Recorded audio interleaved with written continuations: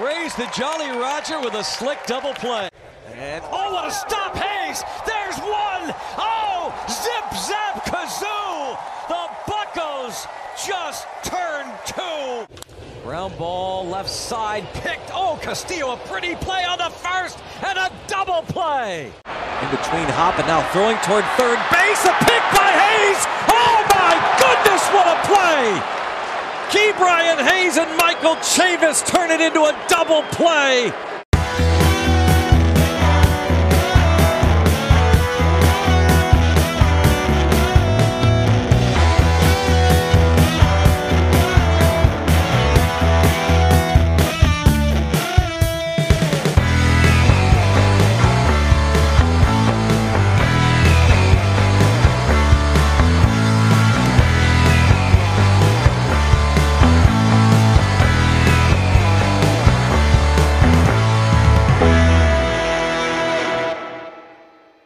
Welcome and thank you for tuning in to the 412 Double Play Podcast. I am, as always, your host, Michael Castrogano. With me, my co-host, Ed Wassel. Just the two of us running it this week.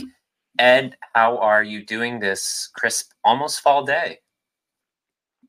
Okay, it definitely feels like fall. It was miserable. I don't know about you, but we had rain basically all day long here. It's raining right now. It sounds like someone's just playing a little drum outside my window. Or like firecrackers popping or something. But we've got 2 weeks. It's just like a constant like. So I was worried it was some like electrical issue, but just rain gets me every time. But we're recording this. It's September 17th. We've got 2 weeks left of the season. In some ways, it's flown by. In some ways, it's kind of dragged.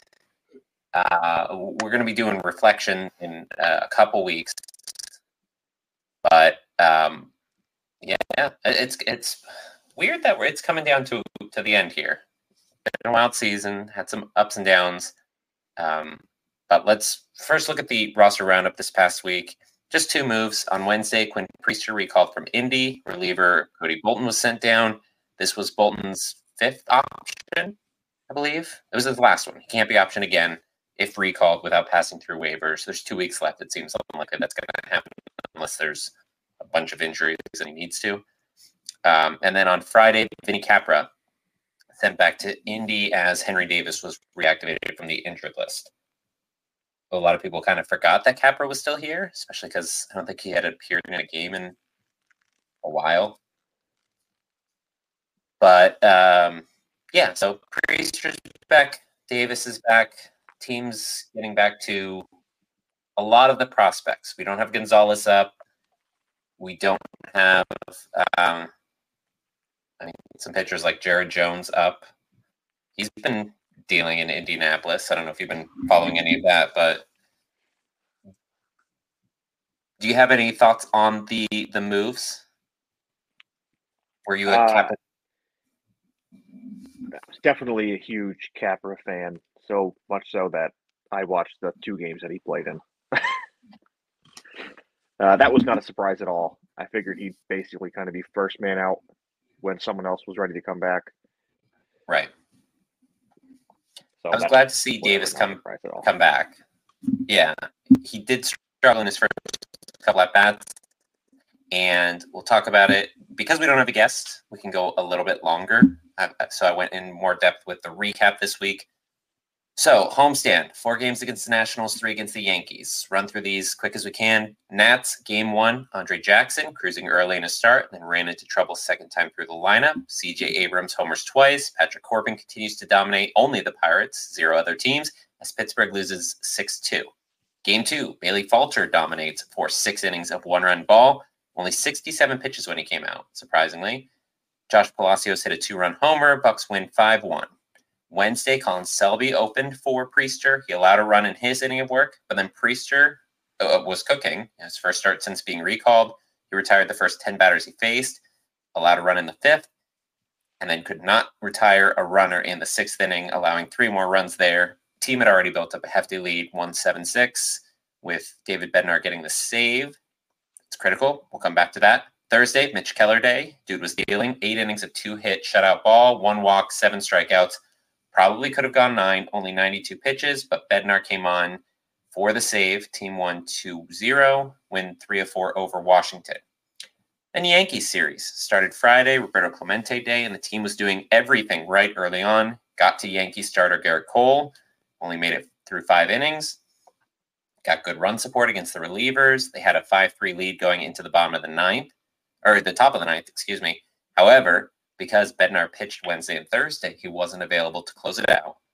Colin Holderman came on and had a rare blow-up, was having control issues, was kind of all over the place, walked a few batters. He allowed a run to score with 1 out. And then he got a double play ball. It was hit to Liover Peguero, who's playing shortstop. G1 Bay was at second. He tossed it to him. They got the runner at second. And then Bay bounced the ball to Alfonso Rivas, who was at first base, and he wasn't able to scoop it. Yankees had the bases loaded at that point. They scored 2 runs, eventually won 7-5. Saturday, team got some early hits and runs, but Luis Ortiz was starting, and he struggled with control. Walked 6 batters in 4.2 innings. Bats went quiet. The last 15 Pirates hitters went down in order. Selby back on the bump today to help salvage a series. Oh, what was the score of that one? 6-3. 6-3, we lost that game. Selby back on the bump today to try helping salvage a series. He pitched 2 hitless frames.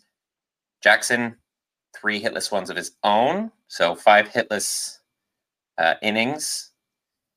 While the Pirates scored a run off of Liover Peguero, RBI double, and Miguel Andujar line drive homer off the right field foul pole.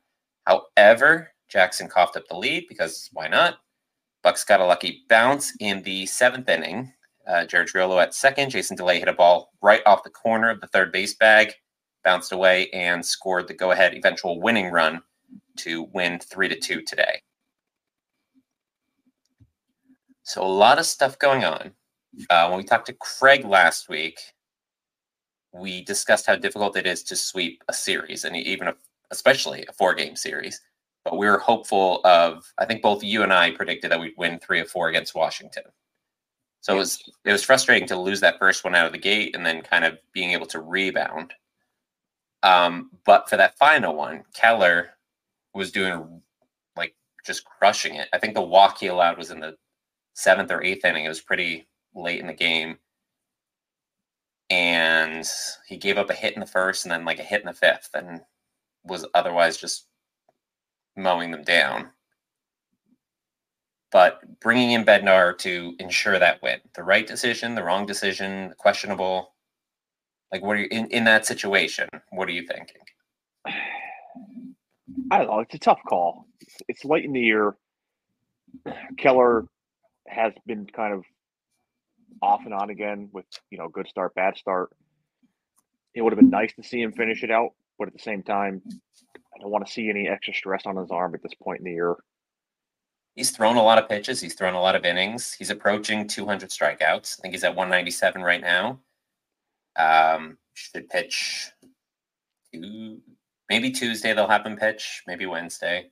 Depends how they line it up with the off day tomorrow. And then Friday, we were talking before the call, you said that you were able to watch that last inning when Holderman came in. On the broadcast, Greg Brown just loves being a jinx because he showed the video of Will Crow blowing the game against the Yankees when we had a 4-run lead or 3-run lead, something like that last year. And showed that video, I think twice, of him giving up the grand slam to Giancarlo Stanton.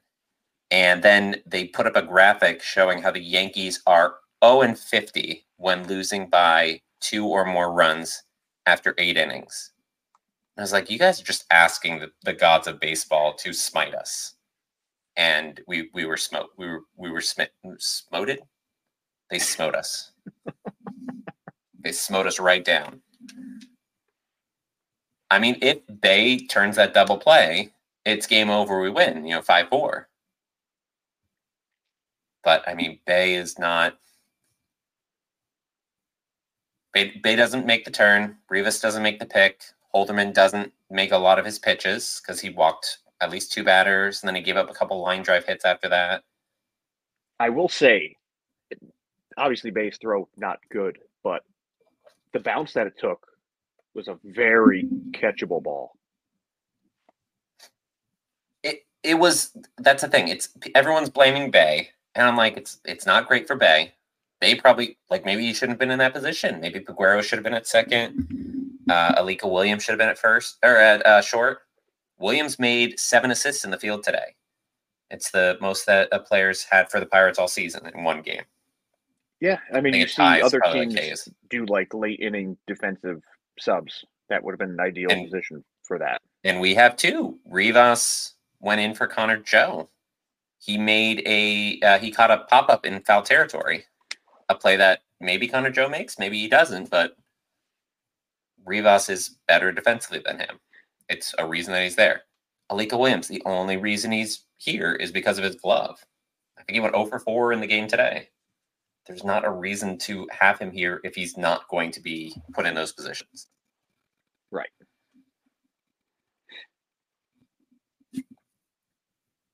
So it's kind of a frustrating situation there.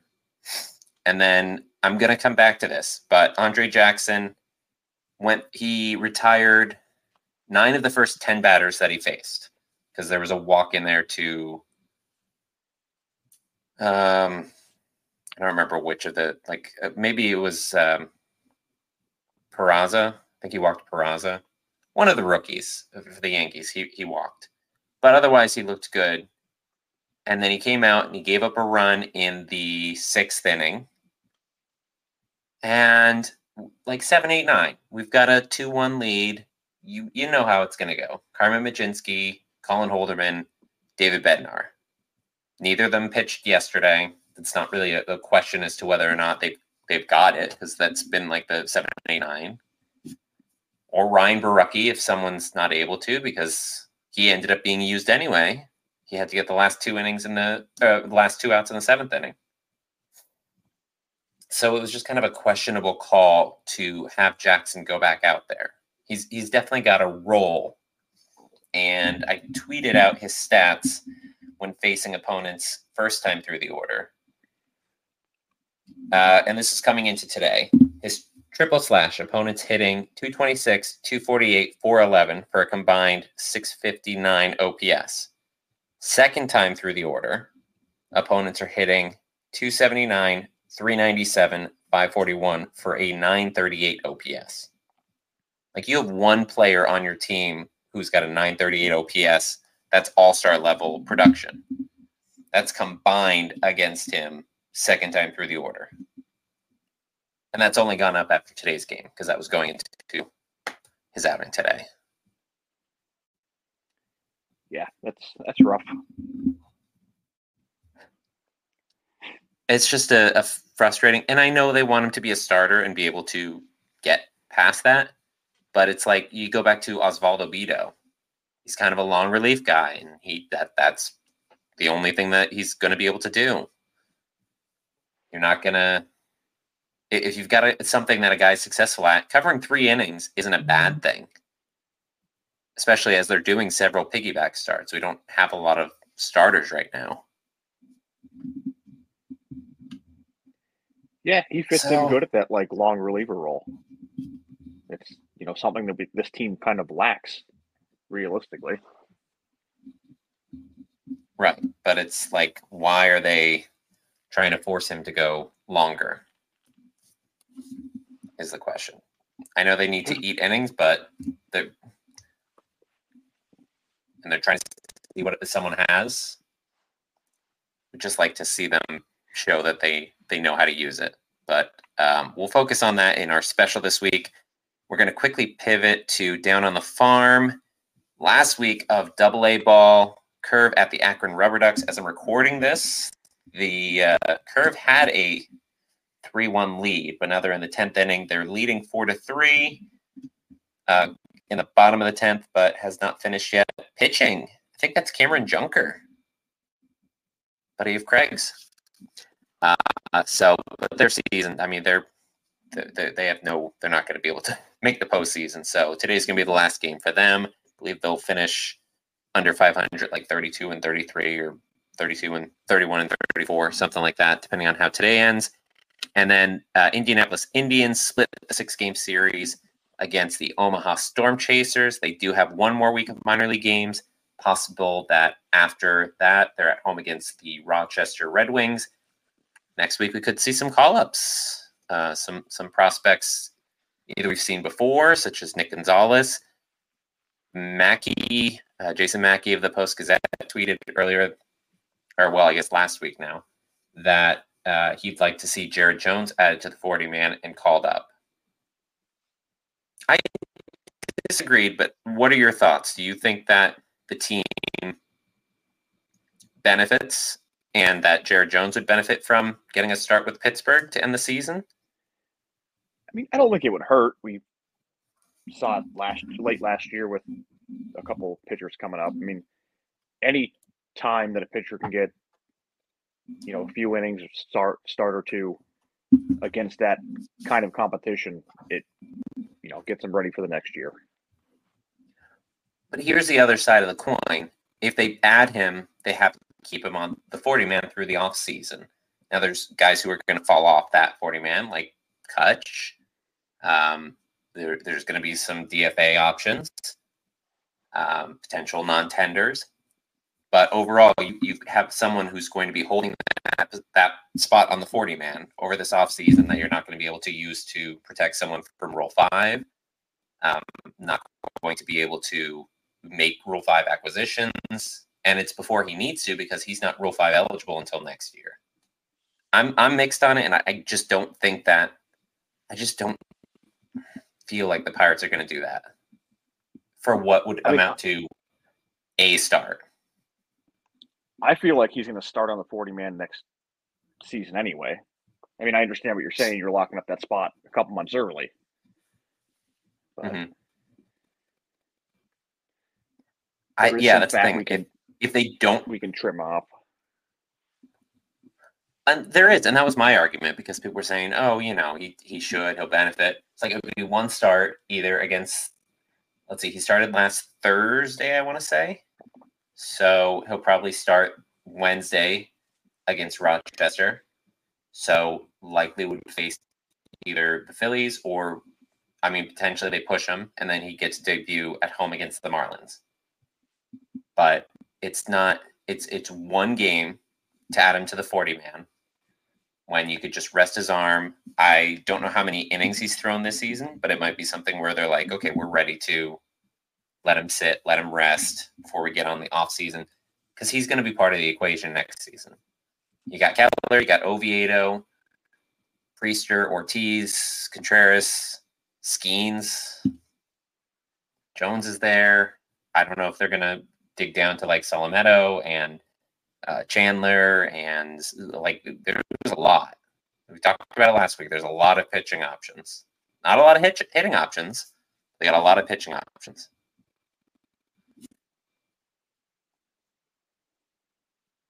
So I don't know. I mean, like I said, I would love to see it. I'm eager to see him in spring training again next year. I don't know, for one game, unless they call. I mean, if they could call him up this week, but so it would be two. I just don't see it happening. I think they kind of try to piece it together between now and then. Yeah, I mean, it can go either way.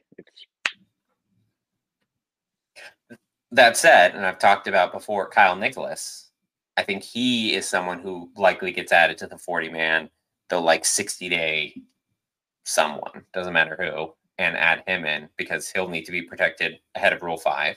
And he's been just dealing since they moved him to the relief role in Indianapolis. He looked great in spring and has really performed in Indianapolis after I think he was in Altoona to start the year. So that's been really awesome to see. Are there any prospects who you're hoping get called up? What, within or back up? Like a couple weeks? But by the end of the season. Yeah, but just when their season ends, or just we've got 2 weeks of the season left. I mean, I'd like to see Gonzalez get another shot. I mean, I know he didn't play great his first time up, but he's been raking. That happens to a lot of players. So I guess he'd be the main one I wouldn't mind seeing again.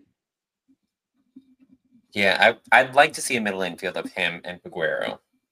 I don't know where he's at defensively, but I mean, Nicky G was just got to be better than Bay.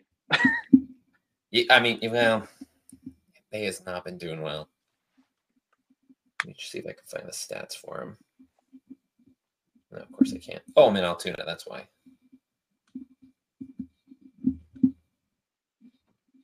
Yeah, I don't know that Gonzalez is going to benefit much from being in Indianapolis. It's basically just a holding place. Like, we had Andujar there. And Andujar has been between Indianapolis and Pittsburgh. He has 99 RBI on the season. And they were saying on the broadcast today, only 6 in the major leagues have 100 plus. I was like, yeah, I mean, he's not facing major league competition when he's down in, Indy. That's different, but yeah, he didn't spend a lot of time in the majors. But he's been doing really well, and we're gonna face a couple lefties this week, or we're scheduled to, and I'll talk about that in a sec. But I'm gonna pivot and go on my rant for a bit with our special this week, which I've titled "Blame Management."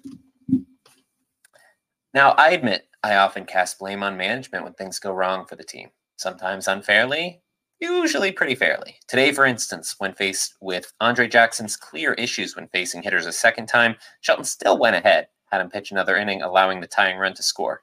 Granted, outside of creating a lineup, making positional changes throughout a game, the manager doesn't have a whole lot he can do. Challenge plays, sure. Protect his players when calls aren't going the way he expects them to, I suppose. Certainly haven't seen it with Shelton. We have seen stretches of success this season, sandwiching several months of dismal play. The team currently holds a winning record for September, being 9-7 as of this recording, and have had to overcome some substantial issues throughout the year.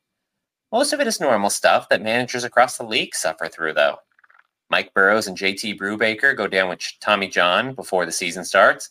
Vince Velasquez only makes a few starts before he loses his season as well. It's not great, but the Tampa Bay Rays have had 4 starting pitchers who they lost this season and are still charging. Underperformance then, Roansy Contreras, Luis Ortiz, and Quinn Priest are all struggling with performance as starters. Well, yeah, but they're young. The Reds have had that with Hunter Green, Andrew Abbott, Graham Ashcraft. Somehow they're contending. Bullpen issues? I mean, they've had a gauntlet of pitchers come in and out of the pen this season.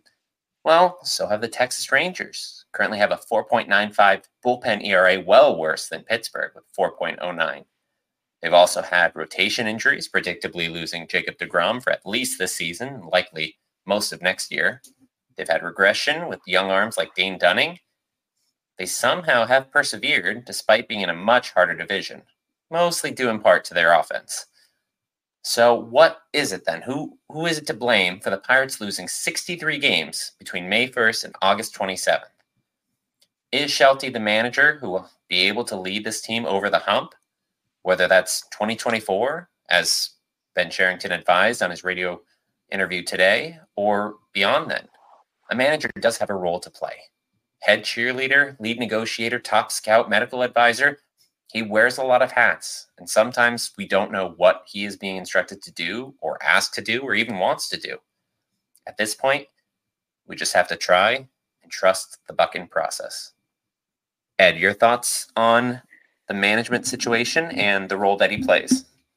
I wish that could have been done in Morgan Freeman voice. That would have been so much better. Thank you for that. My biggest issue with Shelton is I don't know if he's put the same lineup out in more than like 2 or 3 games this entire year. There's zero consistency. I'm going to tell you right now that's what he does. That's not unique to the Pirates. If you shout out to Josh and Jake, Bridge of October, they covered this a couple months ago. Unless you're the Atlanta Braves, most of the other teams do not have. The Rays don't have a consistent lineup. They're going to bounce it around. The Rangers, there's a couple guys who are going to be in set spots, but the Orioles mix theirs up. I mean, it's a lot of teams will be rotating guys around. Looking for a healthy snack that is high in protein and actually tastes good? Check out Built Bars and Built Puffs. With new flavors dropping all the time, these bars are packed with protein while tasting like chocolate bars. From brownie batter to cookies and cream, salted caramel, and my favorite, cookie dough chunk, these are a delicious and protein-packed meal alternative for every member of the family.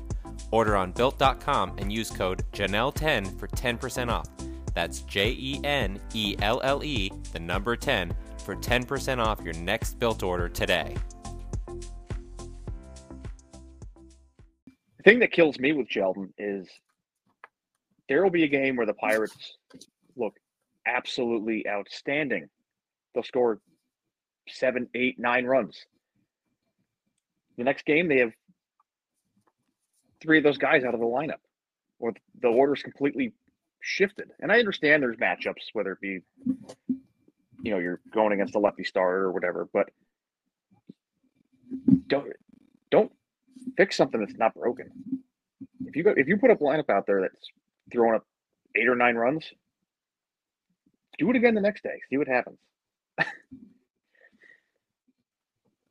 I just don't understand completely tearing it down after having a great game.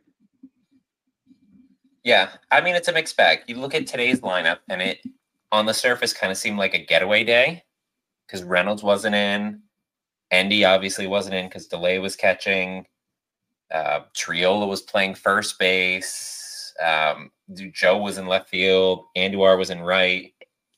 Sawinski was facing a lefty. But Aguero was leading off, and he came in with really strong numbers. I think he had like an OPS over 900 when he was leading off an inning, and he was OPSing over 900 against lefties. He went 2 for 4 today. Andujar, of all active members on the team, had the highest OPS. I think he only had like 25 at-bats, but against lefties. He had that home run today. Triolo, solid numbers against lefties. 2 doubles. He's only had 2 doubles before this game. In how many appearances he had this season with the Pirates, not counting Indianapolis. I mean, those were some critical hits. And then DeLay, I don't know if I could even count that. Exit velocity was like it counts 80 some miles. It counts. Yeah, it counts. It had an expected batting average of .080.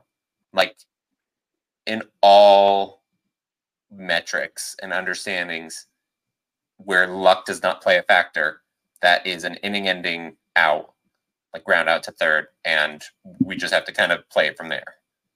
That's why didn't happen though.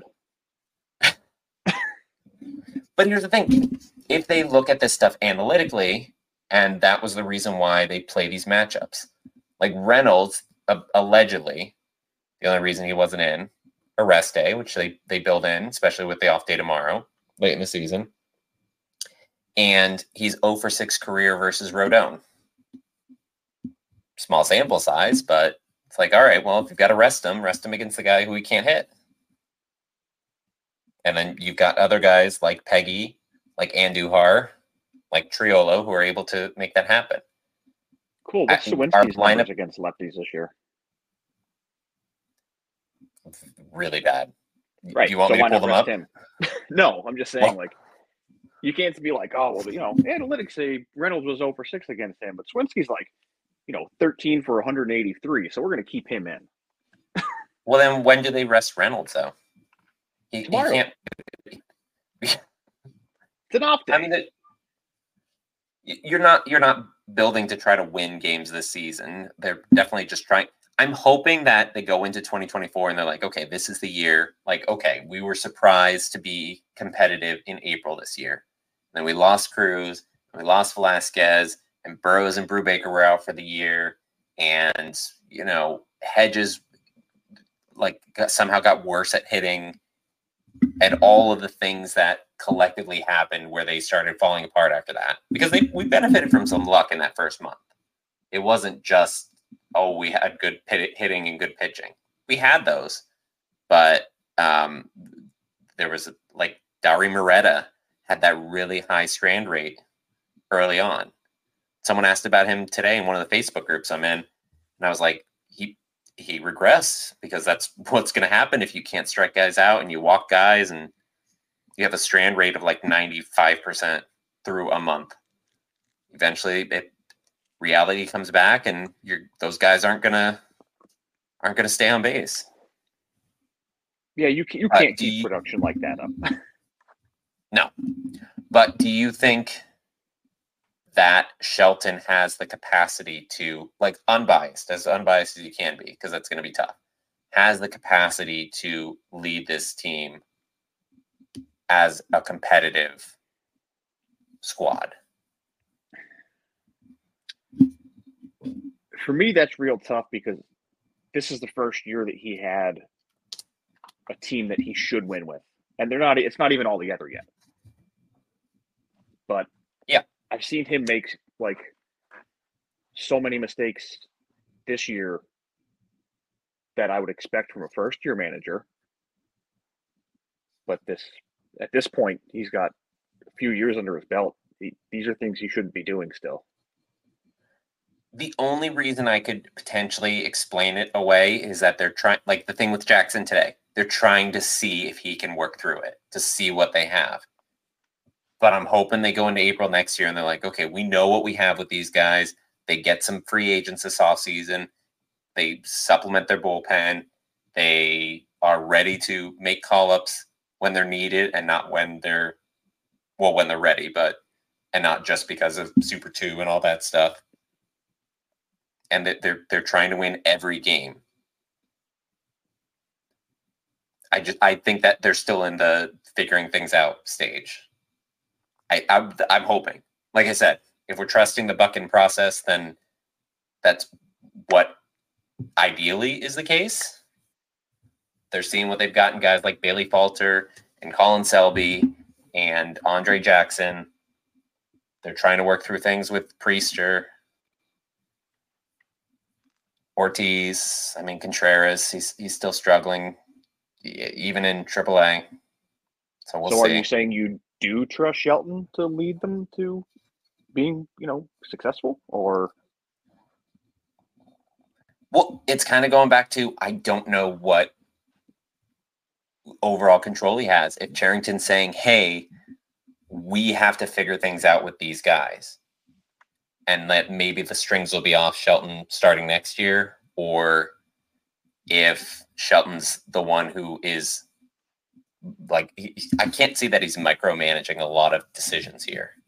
I'm just hoping that in 24, when they've got more pieces in place and the division's still going to be pretty open, even though, the Cubs are going to have some prospects up, the Reds are going to have a couple more prospects coming up, the Brewers, Cardinals, you figure they're going to sign some pitchers this offseason. It might get more difficult, but we've got some talent in our system too. We've got the capacity to sign free agents. I don't know if it's going to happen. They have to sign someone, but what's bothering me with Shelton, since we're on the issue? What grinds my gears? All right. Yeah. We're going to make a what grinds my gears segment just for you. What? My big thing, it doesn't matter how horrible a call is, whether it's a strike that was 6-7 inches off the plate. Shelton almost never comes out of the dugout and argues for his guys. That's the one thing. Yep. It's like, come on, dude, show a little fire. Light a flame under this team. And they pan over to him and he's just like stroking his beard, like, that sucks. Yep. It's been very rare that he's done that he's kind of like stood up for his guys. He's had some instances, and he got ejected that one time. Was it just one time he got ejected this year? I believe it was just that one time. And then the Pirates went and won. So yeah, I don't know if that was him or. And everybody got ejected. Speaking, he should get ejected every other game, and they'll finish 500. You should write an article about that. I would, but I'm not very good at writing. Well, we'll get there. All right, looking ahead, we're back on the road again after the off day Monday. 3 games at Chicago against the Cubs, and then 3 games in Cincinnati against the Reds. Record against the Cubs this year, 2-8. We're facing Javier Assad, Jameson Tyon, and Justin Steele, the southpaw, or at least slated. We'll see how that lines up. And then against the Reds, for the season, we are 6-4 against them, and likely facing southpaws Andrew Abbott and Brandon Williamson. And then next Sunday's starter is listed as TBD because they've got some issues going on with their rotation. So Cubs, we're kind of facing a bit of a gauntlet there. I think that's probably their 3 best starters, but they've been scuffling lately. Like, we got the Yankees at the wrong time because they had been winning a lot of games. Hoping that we got the Cubs at the right time because they've been losing a lot of games.